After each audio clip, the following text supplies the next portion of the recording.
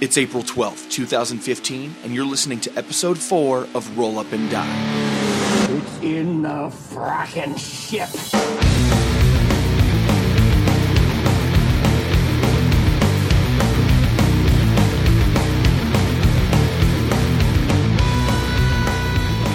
Quick, I'm trying to open up the notes. The notes. Got him. Notes secured. Yes. Notes needs food badly. That was dumb. Name that reference. I don't even know. Gauntlet Legends. Oh! I don't know why you mentioning Gauntlet Legends made me make the guy dying from Age of Empires 2 sound, but... Well, kind of like Barker's with movies. I'm like that with video games. So okay. I don't feel that. I don't know video games. See, I'm not sure what my thing is that I'm unknowing about, but we'll find it. So I think the biggest information, the biggest announcement that I have for you guys and for the listeners is that we have a drinking game. Did people take us up on that Nice. offer last time? Yes, Okay. one person. Oh, one Thanks worthy everybody soul. for contributing. Carl Damn, Barker, Bolthouse. you're supposed to say like, oh yeah, we got 27 responses. Unfortunately, it was a drunk guy at a payphone. But listen, I got an idea for your podcast. I think you should take a drink every time you take a drink. Yeah.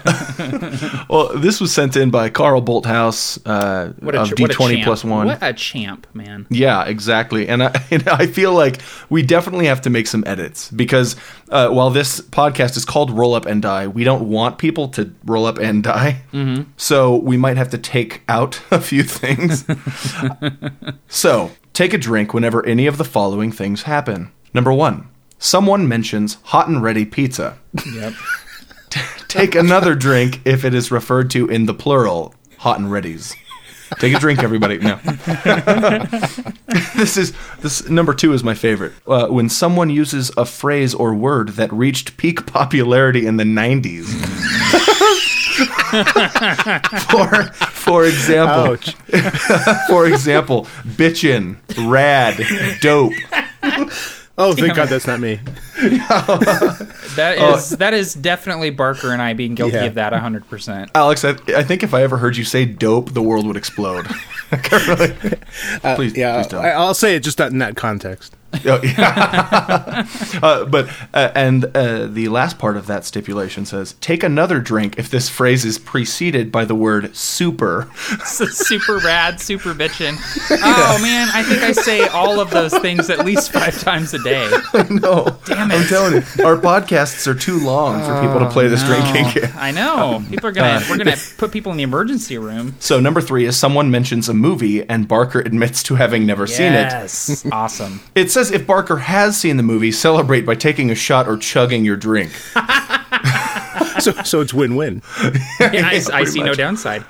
Next is when Captain Gothnog references a past gaming experience in which something completely fucked up had occurred. Someone's taking a drink tonight. Take another drink if he uses the defense of player-driven actions to explain why the thing happened. I think Carl knows us better than we know ourselves. I know. This is so spot on. Yeah, the last 2 are pretty good. Okay, so the next one is when someone mentions an idea for a concept, and within 5 seconds, someone else has a fully fleshed out, awesome, and an original adventure hook, setting, or idea. I think it should be take another drink when we realize that idea is actually a movie that's already been made or a video game. Exactly, yeah. because that happens constantly. So thank you, Carl. Thank you. Barker, will you be putting that up on your website for people to print out and use to their desire? Yes, and I will say, despite the fact that this is super dope, I think what would be even more rad is for you bitchin' listeners to be careful when you play the drinking game. Don't drink too much. And also, it's not a problem to grab a root beer or a Diet Pepsi or something and play the drinking game with that. Yeah. Just get the burps because we want you alive. And so definitely, as always, be careful. Yeah, oh man. Speaking of being careful, in my last game, they were going to try to pick a lock, and it's on this really creepy ship that they found adrift, and for no reason the rogue just decided to take a look inside the lock, just with a little bit of light from a spell, and it's really what saved him, because the inside of the whole lock was just crawling with rot grub, one of the classic D&D diseases that I just love. Take a drink. Have that drink, because as this thing sort of burrows, it would just burrow right into his fingertips if he had tried to go in and pick the lock without checking. So, oh man, that reminds me of the movie Prometheus. Barker? Oh, I'm sorry, I didn't hear you guys. I was eating my hot and ready. Are you familiar with that not-so-rad movie, Prometheus? You know what? I've actually tragically seen Prometheus. All right, they got to take a shot or finish their drink. Okay, so you should all be dead at this point. So thank you for listening. You've successfully rolled up and died. I want to make a drunk like audience is a happy audience. I want to make like just a sound to put in the podcast that says "take a drink" every time something happens, or just make like a little ding, like sound effect. Like whenever you hear, that means take a drink. Might be too drunk to know when to do it. Happy Friday, gamers! Welcome to Roll Up and Die, your fairly definitive RPG podcast. My name is Barker. My name is Matt from A Fistful of Dice. And my name is Alex, a.k.a. Captain Gothnog. And boy, do we have a show for you today. Yeah, today we're going to be talking about aliens, specifically how to add life to your science fiction game. Obviously, one of the big things that you want in your sci-fi game is usually aliens. So we want to talk a little bit about what makes for interesting aliens. Beyond, a lot of the problems that sci-fi runs into is, whether it's for budget or for just relatability, most of the races you see people running into are pretty much just humans with,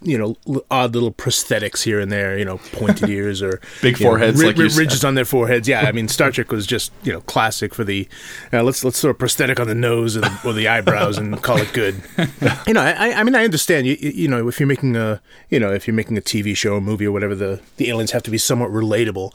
I've said before that technically there could be, some sort of intelligent alien species that's sort of like, a puddle of gelatin that communicates through generating different types of smells that they interpret and are able to communicate, but it's not really going to work well on a movie screen, I think I went to college with that puddle that generated emotions through smells. I'm pretty sure that guy was in my college gaming group, actually. Also, I think, another pitfall, you mentioned a lot of physical characteristics, Alex, that aliens in movies and TV shows that we run into there.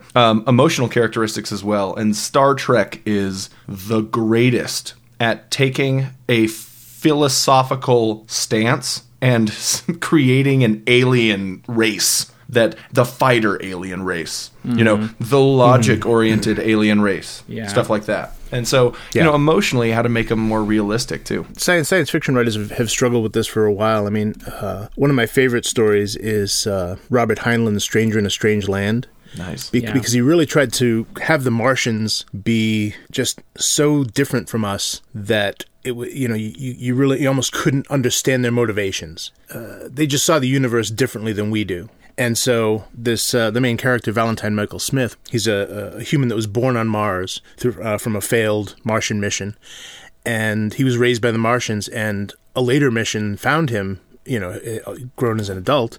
And so they brought him back to Earth. And so he was, a human raised by Martians, and so he was fully indoctrinated into their culture. You get to see kind of humanity through his eyes, but also Heinlein gets to kind of show the reader, his idea of this alien culture, through the other character's eyes. Yeah, I think another good example of that is the Mars series by Edgar Rice Burroughs, the John Carter of Mars book series. Yeah. And because the culture of the Tharks on Mars is just so, it's hard to relate to, but Burroughs doesn't really make any sort of effort to relate it to us because there's nothing to relate it to. And so we're seeing this through the eyes of John Carter, who is a man of Earth, and he doesn't really get it either.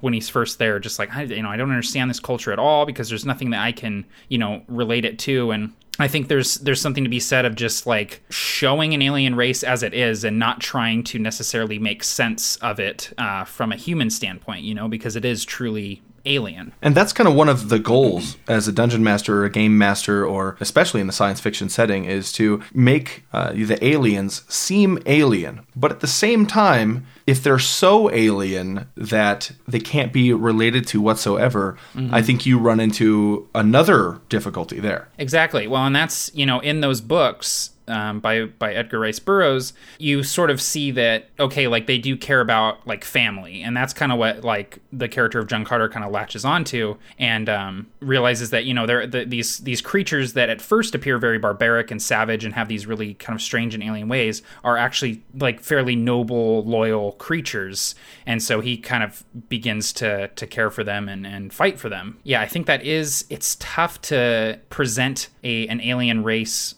that is both alien and relatable, and I think that goes for science fiction as well as fantasy races. Well, I mean, there's something to be said about when we look out into the universe, we see that a lot of parts of the universe are pretty much similar to where we are. The most common elements are hydrogen, oxygen, carbon, all the things that make up life on Earth. So we can kind of we can kind of surmise that life elsewhere is probably made up of more or less the same stuff. Right. We also know that evolution is likely a universal process. So once life begins, it's going to be kind of begin in the same, a similar way. And so, as the life evolves, it's going to follow similar patterns of what works and what doesn't. So, for life to survive, it's in a thinking culture's best interest to look after its own. So, like you said, aliens caring about their children.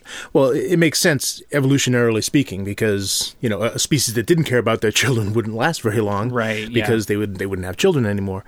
So, any kind of socialized, social culture is going to have certain aspects that we kind of can relate to.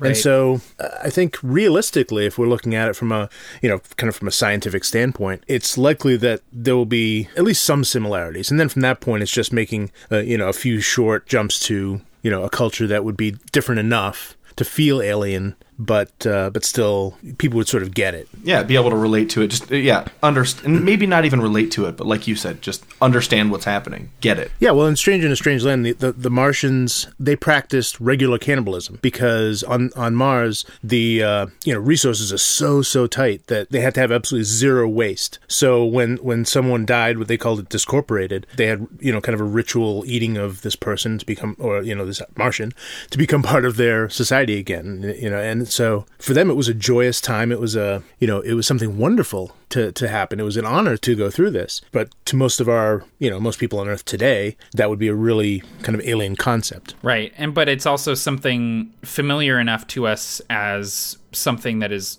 deplorable in our society that when we see it in a completely different light in a different society, it sort of catches us off guard and gives us a little something to think about. Like, well, when I think about it, like that kind of makes sense how they do it, So what's an example of a similarity, just to help me out? Because you know what? I'm not the biggest alien science fiction game person, man. So teach me, what's an example of something that I could use to make my aliens a little bit more relatable to humans, and like something that they would do that humans would also do? And then another example of something that the aliens would do that would be just completely off the wall. Let's see, I guess as far as being relatable goes, again, anything that's alive wants to stay alive. An intelligent species would have an awareness of its relationship perhaps to other species.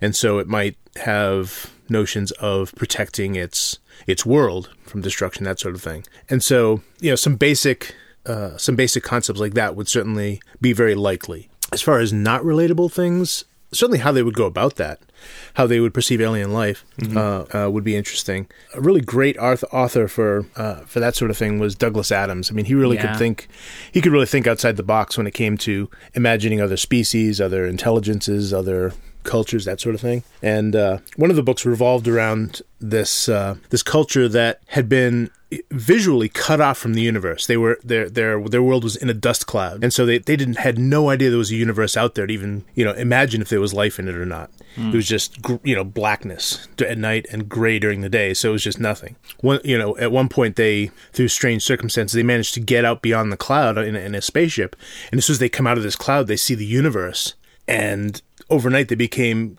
xenophobes that wanted to destroy all other life because they couldn't take being in a universe like that. So they immediately turned all their resources to destroying all other life because it was just too much for them to handle. That's the goal, I think, is to use a trope like that, evil aliens trying to destroy life, and to give it some reality behind it. Because we've all seen, I think, I've seen a movie, guys. It's called Independence Day.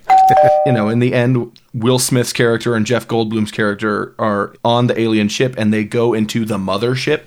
Every single alien race in every single evil aliens are attacking movie, they all have the same freaking ships. They have the dark, misty interior. They don't need any lights. I mean, watch Oblivion, watch they're just in there being bred to invade, stuff. I mean, It's just really, where's the tavern in the mothership? I want to see that shit. God, man, when do these aliens ever stand there and look at each other and be like, hey, guys, do we have to kill? Well, and I like to, I can't think of any examples off the top of my head, but the whole idea of, if an alien race attacks the Earth or, something similar like that, they're not necessarily acting as an entire united front. Like there may be an offshoot of an alien race, or there might be, members of that race that disagree with the idea of going to war. And that would be more realistic. How often do they attack, do we do something like that completely unified, Yeah, the TV show V did that. If you remember that. Yeah. There were people within their community. Now, don't spoil anything. I don't want to use too many bleeps in this session. You know what? This was like early 80s, so if people haven't seen it by now, it's too late. So but there were people who part of the alien culture that didn't like what their people were trying to do. So they sort of joined the humans trying to stop them. So there was also a plot line in Star Trek Enterprise where there was this collective of alien species, 5 of them, I think, and they wanted to destroy the Earth. They had reasons, but not all of them were like fully on board with the plan, and so they were sort of having internal conflicts and trying to decide if it was something that they needed to do or not. And they actually did sort of go out of their way to have each of these species very different. They had an aquatic species, for example, one that was insectoid. They tried to go a little bit outside the box for this. It actually reminds me of the Halo games. The idea of the Covenant. This, it's not one alien race. It's actually a bunch of races united under 3 prophets. And there are sects within the Covenant that have rebelled against the prophets. And at a certain point in the games, certain races serving the prophets realize, hey, the prophets are phony, and we're going to join up with the humans, and the enemy of my enemy is my friend type deal. And so that's kind of a cool notion too, that is similar to what you're talking about, Alex, where if there's different ideologies, different viewpoints within a race or an organization of races, they're not necessarily always going to get along. The other thing to think about too with aliens, we've been kind of focusing on intelligent species and cultures, but you also have to consider ecosystems and so forth, because War of the Worlds was another great sci-fi novel, and the basic premise of how the Martians ended up being essentially defeated was that they hadn't built up a tolerance for the bacteria, the bacteria that we evolved with, and so for us they're just normal bacteria, but for the Martians these things were lethal. They just ate them away eventually, and they just couldn't exist on our world without being completely sealed up, the whole time. Well, imagine that as kind of like if your characters are landing on an alien planet, introducing them getting sick. I mean, what an excellent way to show that this place is alien. Right. Not only diseases, but food. I mean, are you going to be able to eat the food there? Yeah, maybe. Are you going to be able to metabolize it? Do they have the same proteins, the same amino acids, all these things that we just take for granted on Earth? The food here is made of fire. You're going to eat that? Everything tastes like boogers on this planet. How long will you survive? Well, yeah, I mean, but obviously you want your characters to be able to go to these worlds, so you have to sort of, they're not so much things to have you not play sci-fi, but things you have to consider to make it feel realistic. Like you said, do they have to get special inoculations to go to different planets? They have to oxygen masks. maybe they have to wear some special filter masks, or they get special maybe they have nanotechnology, so they use these special inoculations that protect them against most of these things, but maybe they only last a certain amount of time. So Or that they can kind of cause, build like- some tension as well. So maybe they have to go down. They get to go to this planet, but these nanites will only last for 48 hours or something like that before they start to not work properly. So they have a certain amount. They might have a time limit. Or they'll have side effects. Right. You could have Really side effects. You weird could ones. have all kinds of things like that. So especially if you want to get across the idea of a really truly alien universe, having strange diseases, having strange foods, strange weather, even not all the weather is necessarily going to be like on Earth. I don't know if either of you guys hate bringing up movies now. Everybody's already drunk. Just keep talking about it. Doesn't matter. No, I have not seen John Carter. Should I see John Carter? I think so. Yeah, I think so. I enjoyed the movie. It's also inspiring for RPGs, I think, too. Oh, totally. It's like it's sword and sorcery on Mars, so you'd like it, Parker. I was going to mention Interstellar. Yes. Yeah. In that one, they go to a world. Chug your beers, everybody. I like that movie. Everyone's seen it.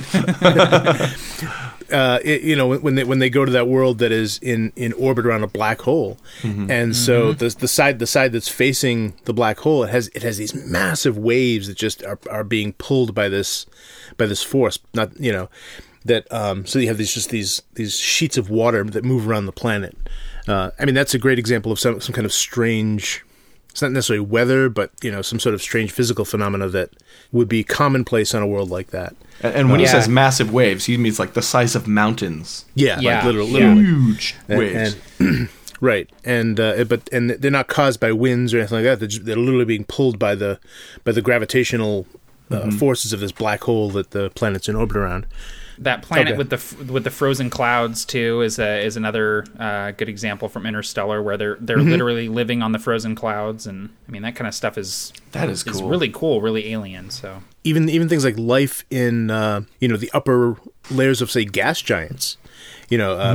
Sci-fi writers have imagined huge creatures with gas pockets that are able to fly in these upper levels. Like there Like could jellyfish. actually be a level of oxygen, say, between some of the other gaseous layers. Because it could layer up sort of like a oil and water, that sort of thing. Actually, I suppose in Star Wars, Cloud City would be one such place where they have this floating city within kind of one of those layers.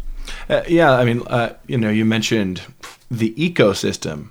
It might be more important than the life forms. Like Matt, you said the frozen clouds in Interstellar. Just weird crap like that. Because alien doesn't always or only mean an alien life form. It means just weird, different crap. Yeah. And so if the clouds are frozen where you can land on them, that'll do a lot to make your world seem a little more alien. Oh yeah, and scientists have talked about worlds where there's like oceans of liquid methane and it rains acid and just these really extreme environments that we can't really even imagine are just these places exist. A couple of my favorite places I would love for them to visit before I die would be Europa in orbit around Jupiter, because they've detected an ocean below the surface, and Europa is a fairly small moon, but it actually has more liquid water than all of Earth, and so you've got this incredibly deep ocean beneath the surface. And I would just love for them to be able to get something below the surface and find life under there, because they found the building blocks of life. They know there's liquid water, there's heat, all the things really necessary. I mean, it'd be cool if they found like bacteria or something like that, but everyone really wants to see the giant whales, swimming by the camera. I want to see the space dolphins, damn it. That's What do right. Everyone wants the space dolphin. What do you mean Yeah. it's a microscopic organism you found? That's boring.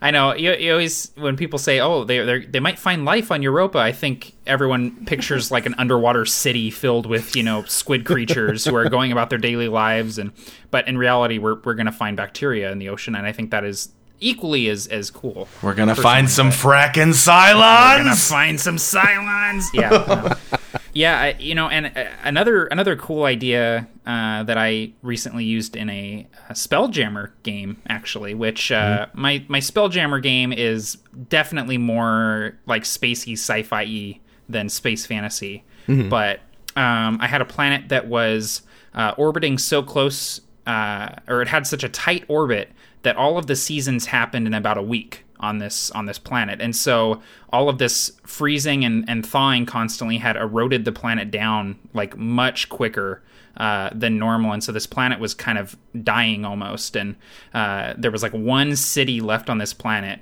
on this like completely flat, eroded planet and they were just like, we're just kind of scraping out a living until the planet, descends into the sun pretty much because the seasons are just happening so quick. And it's just a harsh life. You get winter every Tuesday and, then everything thaws and, you can't grow anything on the planet because of that. So, but I mean, just simple changes like that, not, it's a pretty big overhaul, but you take something that we know on Earth, the season change, and you just say, well, what if all of that happened in about a week instead of a year, Yeah.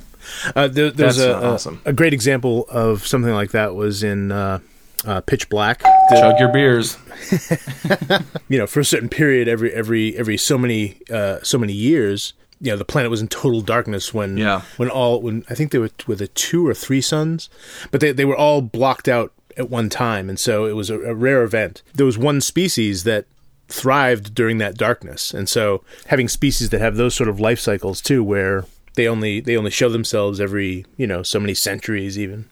Somebody posted a question on our page that says, I'd like to hear your thoughts on some of the life forms that are said to exist in the far reaches of the inner planes. What are some examples of some really strange life forms you guys have encountered out there? Like us personally? Yeah, I think that he's asking us personally.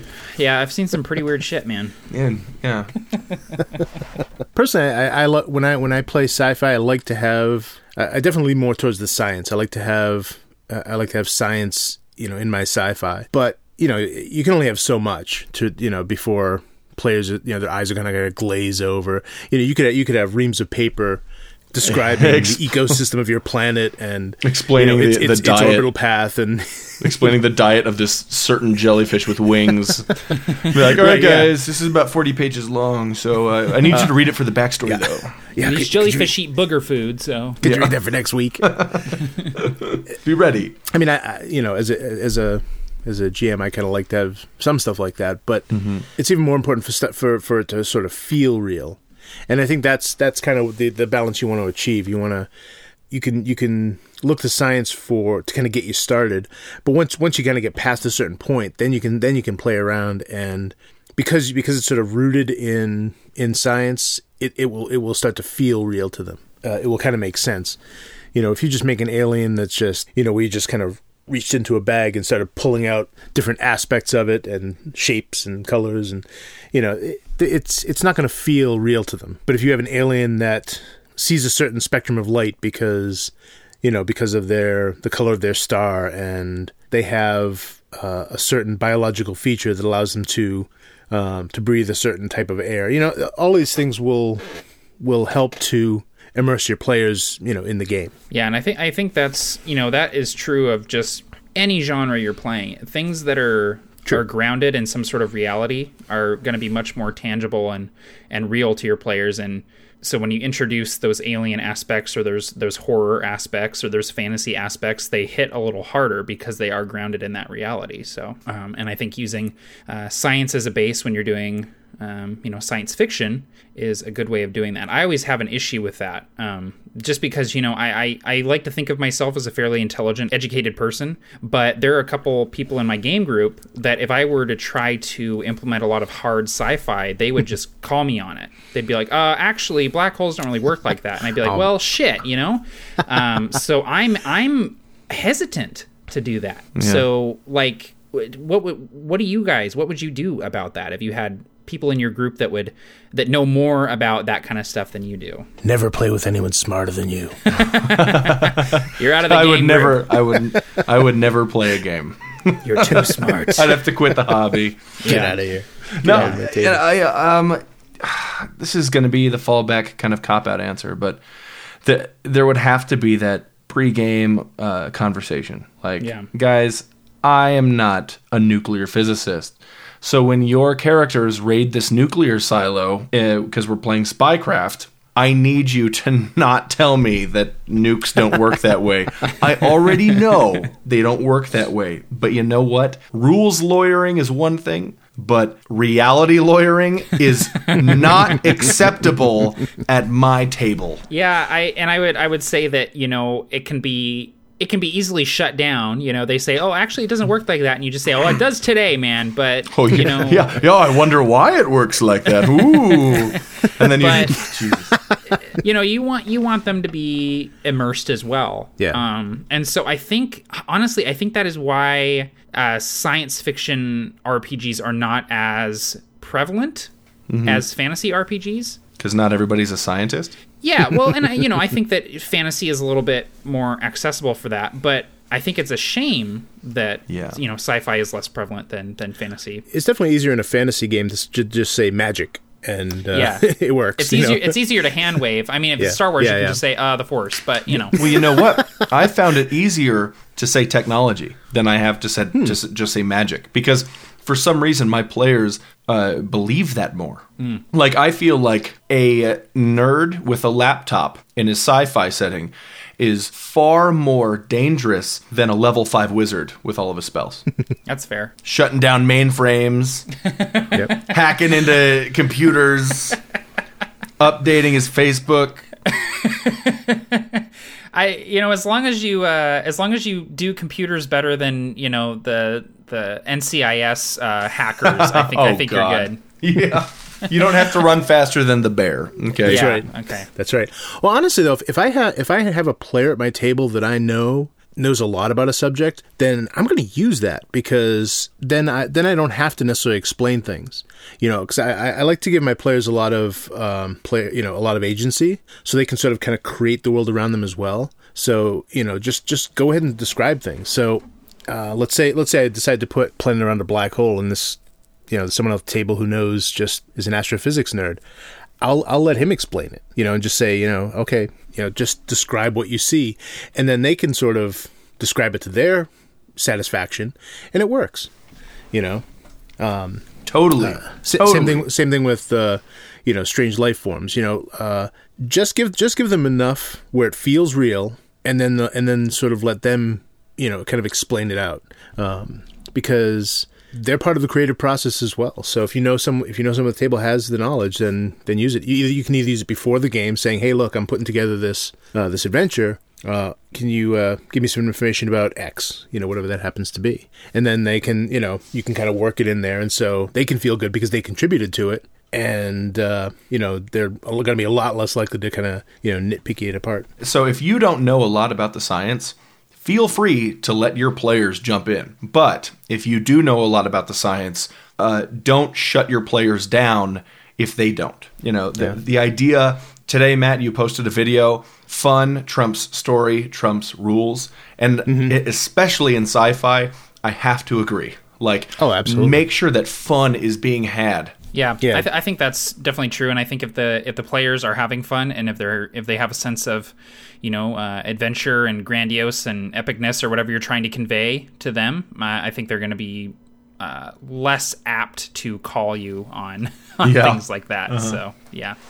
Well, and as a GM, if I'm doing sci-fi, I personally have a higher standard for myself. So what I will do is I will do the research when I'm making the adventure. Like I actually created a system where the black hole was at the center of it. So I started doing research. This is actually before Interstellar. Trying to find out, okay, is having a star system around a black hole feasible? If so, what would it look like? What would be the conditions involved? That sort of thing. And so I didn't become an expert at it, but I certainly looked up enough where I could make a plausible solar system. And with any kind of world building, one of the things I always recommend to people is go look at children's encyclopedias. Those things are awesome for creating things like that. Oh yeah, little kids knowledge books. Yeah.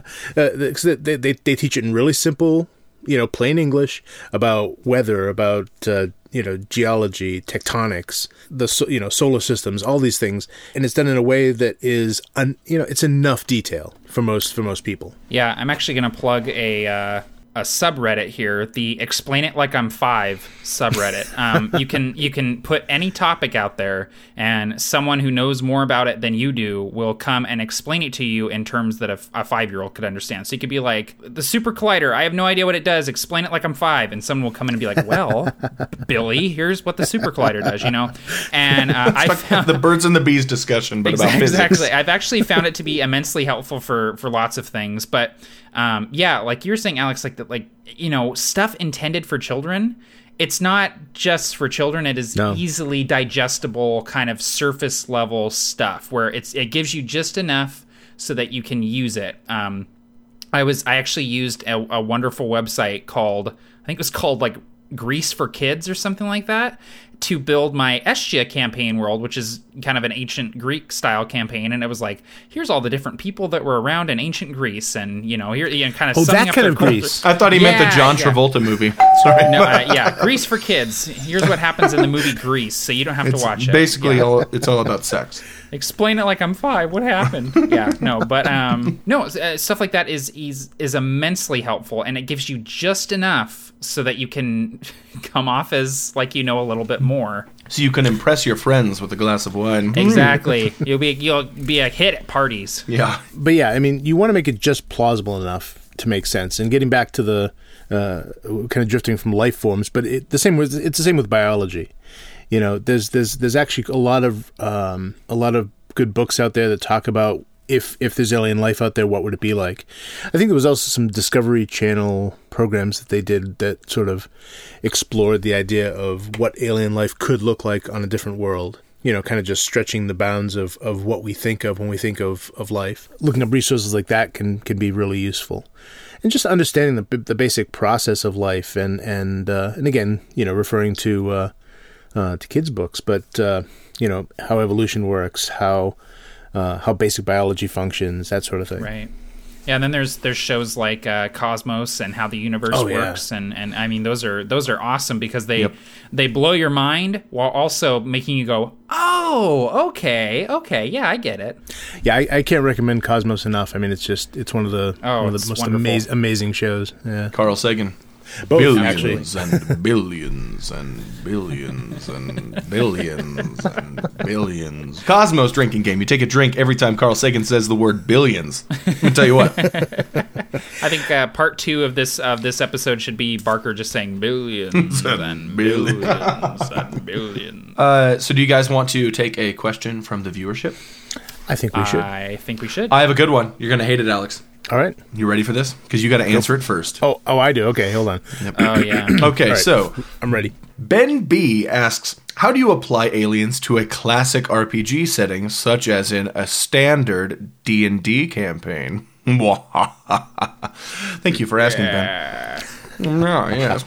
Interesting ideas for new and cool aliens. What do you think, Alex? Well, the first thing you want to do is make sure that your players are going to be okay with something like that, because Dungeons & Dragons actually came out with an adventure module way back when in the 80s. Oh yeah, I know what you're talking me about. too. Yeah, it was basically the PCs find a buried alien spacecraft, and they essentially go through exploring it. The name just jumped out of my head. What the hell was it called? Barrier Peaks? Oh yeah, yeah. Quest for the Expedition to the Barrier Peaks. Expedition to the Barrier Peaks. Yep. And so I actually reused that recently. Only I did it with ran it as a Western. And nice. with these two outlaws who were basically fleeing from the law, and they stumble upon this alien spaceship. But anyway, so make sure that it's cool with your players, because some of them, you're right. Yeah. Some of them might want that fantasy, medieval-esque, type of game. Yeah, if you throw in aliens, it can go really well or really badly. They might just, it can just take them out of it entirely. You need to sort of make sure that they're going to be okay with that idea, and that's hard because you want to surprise them with it. You don't want to. Yeah, that's true. So you really have to know. You really want to know your players. You don't want to hit them with that and your first few sessions coming with a new group. I have another buddy, Alex, that's actually in my home group. He, in his world, that his homebrew setting, he has the mind flayers as extraterrestrials. Oh, neat. And it actually, you know what? It really worked. It like perfect alien to do it with, I think. And it kind of inspired me to do the same thing with the Githyanki. Kind of That's be neat. alien, but not, and I would say this is my answer to Ben's question. They're not from space, okay? They're extraplanar. Yeah. They're coming from their own fantasy setting to yours, but you can still have that same invasion plotline. Right. Yeah. Well, and that's, the creatures like the Githyanki and the Mind Flayers, are creatures of the astral plane, which, when you get right down to it, is kind of the space between planes. It's kind of like outer space, and so hyperspace. It's exactly, and so it's really easy to kind of use that in that fashion. So I think that's really smart. Well, it depends how subtle you want to be with it. Like, you could you could introduce a new race that is just so different from the others that the players might suspect that they're aliens. Right. But you don't have to be overt about it. They don't necessarily have to have a lot of advanced technology or anything like that. But if you got to be bringing in the technology, the full alien package, that you're going to want to make sure that they're going to be ready for it. Well, if they're okay with it though, then that could open up a whole new idea of where the campaign could go at that point. I find it personally though, I find it very difficult to put together a setting like that, because unless magic is isolated to your world, I have a hard time imagining a species like developing a lot of this advanced technology and having access to magic, because it seems like they wouldn't they wouldn't need to develop all this other stuff if they can just conjure spells. Why do we need to figure out anti-gravity when I can just cast levitate? It's just not, it wouldn't be necessary. Technology evolves out of necessity, so if it's not necessary, it wouldn't happen. If you have a setting where magic is not as common or accessible, you might have certain cultures or organizations using technology in place of magic, or utilizing magic that is similar to technology. Like, I can't cast spells, but I'm going to have these wizards design a gravity generator for my Spelljammer ship, and use that. And so I think that you can get away with doing things like that even in a magical setting. But you're right, Alex. Like, a lot of it can just be like, well, why didn't they just cast a spell to do this, or why didn't they just hire a wizard to do this? And so it is kind of tough. But yeah, I would draw inspiration from the Star Wars old expanded universe novels about the Yuuzhan Vong invasion. Oh yeah, because the Jedi have the Force, which is this mystical thing, and the Yuuzhan Vong are outside of it completely. Right. So, and that's actually a downside for the Jedi because they can't feel them. So it's a whole new battle that they have to fight for that. And I think that I'm one of the people that thinks that they did that pretty well. Yeah. I'm not saying I liked the books. I'm not going to get into it. No, you have to get into it, Matt. Really? No, come on. Here's I will say on that subject, Barker. I am really glad that the Yuuzhan Vong are not canon anymore. Hell yes. Okay, cool. All right. The new expanded universe. I've already started reading the books. I'm really excited about it. I need to get on it, man. I'm not going to fall behind like I did last time. It's hard not to when there's like 100 books. How many books I got to read? 4,800? I think there are already 12 out, so get the hell on it. Hey, actually, it is a good point about Star Wars, though, because the Force is very much like magic. So I suppose if you had magic operate within that context, and then not everyone could use it, then it could theoretically work. But I think the more of this stuff you're going to add to it, though, you're basically going to be changing the setting enough where it's not going to be D&D anymore. And I think he was talking about like vanilla D&D, just Yeah.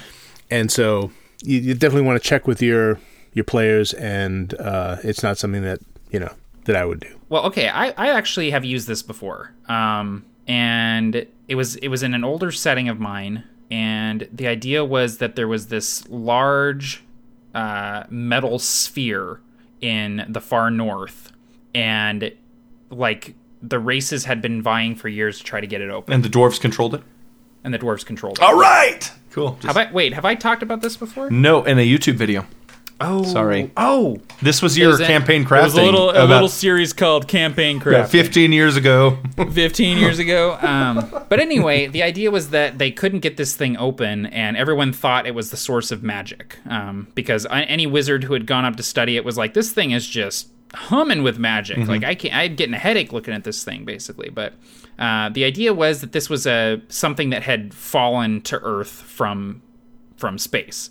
And it wasn't an alien, it was a god trapped inside of it. That was basically fueling the planet with magic. But you can do things like that. You can inject a little sci-fi into your fantasy campaign, and I think it can only make it better if you do it sparingly and if you do it smartly. You know, if you're just like, you guys have laser guns, it's like, well, like a great example is the so I love Paizo. They're a wonderful company, but their campaign setting of Galarian is just gonzo, man. It is just Chainsaws. It is off the rails. They have laser guns and chainsaw swords right now, and I can't get down with it, man, because it's like they can say, well, it's confined to one region, and it's like you're telling me nobody's walked out of this region with one of these chainsaw swords? No, you've opened up a can of worms. That region is surrounded by electric fences. And on the top, there's no barbed wire. It's just more chainsaws. So, are you going to climb that shit? just constantly running chainsaws along the top of the fence. No, but that is a great example of going too far with science fiction elements. I think Numenera did it pretty well. Yeah, I would agree with that. Do you guys want to create an idea that our listeners can steal? I want to make an idea, but I don't want anyone to steal it. Too bad. Damn it. Good try. That's not try. what we do.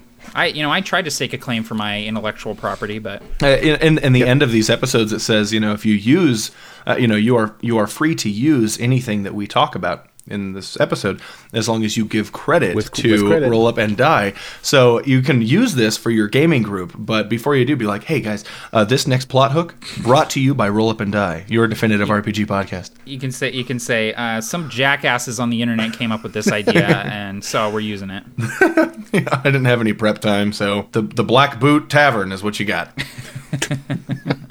What do you guys want to do? Create an alien race? Yeah. That would make sense, keeping in with the theme. Oh, yeah.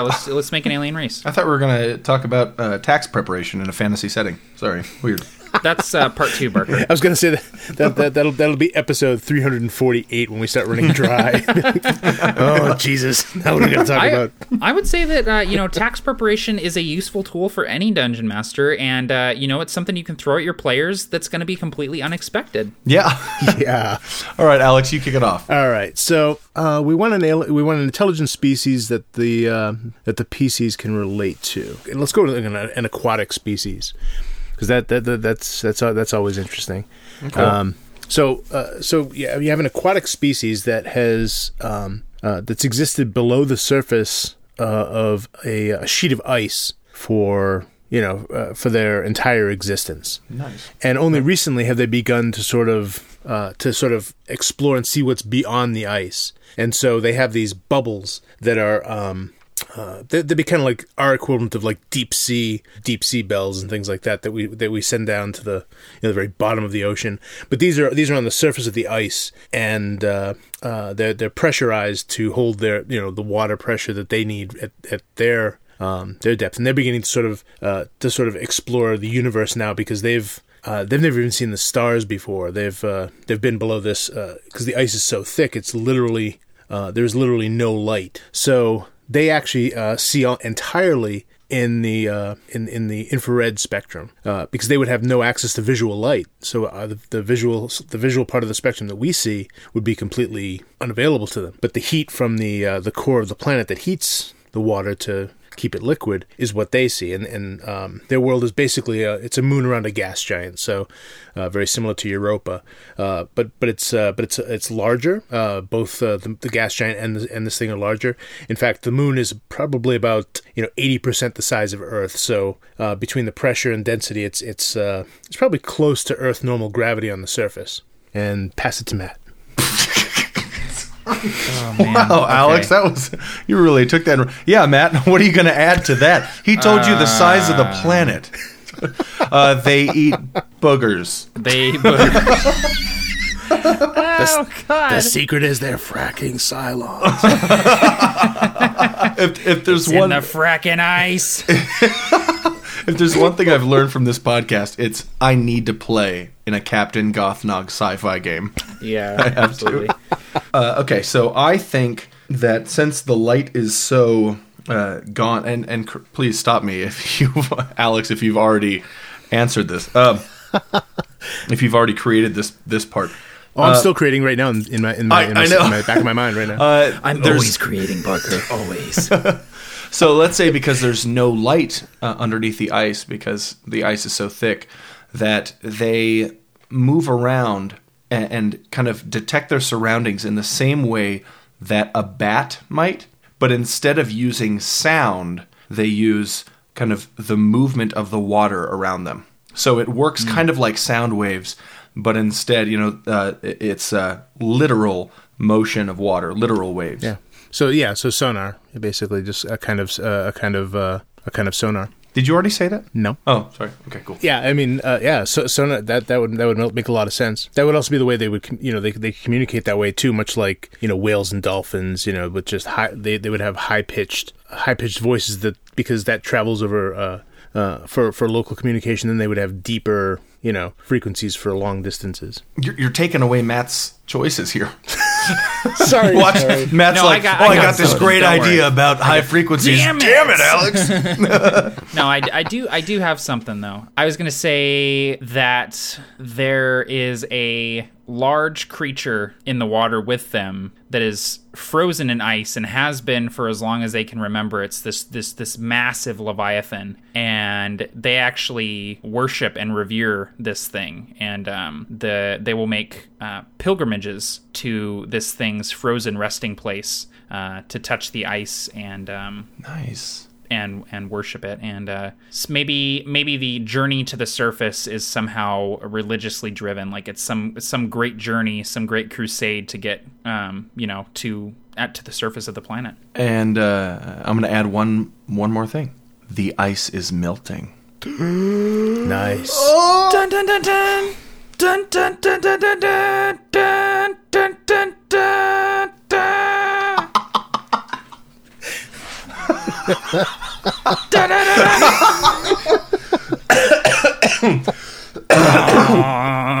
There we go. If I laugh until I start coughing, that it's really good. Take a drink. Take a drink. Yeah, If Barker chokes on his own laughter, take a drink. that's messed up. What if I choke to death and you can no longer hear me because I'm dying? And That's Matt's two drinks. Oh, Yeah, it's 2 drinks. Yeah, that's what you chug your beer. Here's to Barker. and then go get another one, and then call 911. Yeah, in that order. In that order. Yeah. All right, everybody. Again, happy Friday, gamers. Thank you so much for tuning in to Roll Up and Die. My name is Barker. My name is Matt. And my name is Alex. And Godspeed, blah. God. Rad, bitchin'. Bitchin'. Dope, gnarly. League of Their Own. I love that movie. Chug your beer. This show has been produced by Roll Up and Die and is copyright 2015. It is owned by all 3 of the primary hosts. The games, movies, and other properties mentioned in this show are the property of their respective owners. Stealing is wrong. You can find all 3 of the hosts on YouTube and other websites. Matt is at youtube.com/afistfulofdice. Captain Gothnog is at youtube.com/Captain Gothnog. And Barker is at www.beabettergamemaster.com. Listeners are free to use this show in any way, shape, or form as long as credit is provided to the Roll Up and Die podcast. Look for other releases of this show at www.beabettergamemaster.com or at facebook.com/rollupanddie. Have a fantastic day, and as always, happy gaming.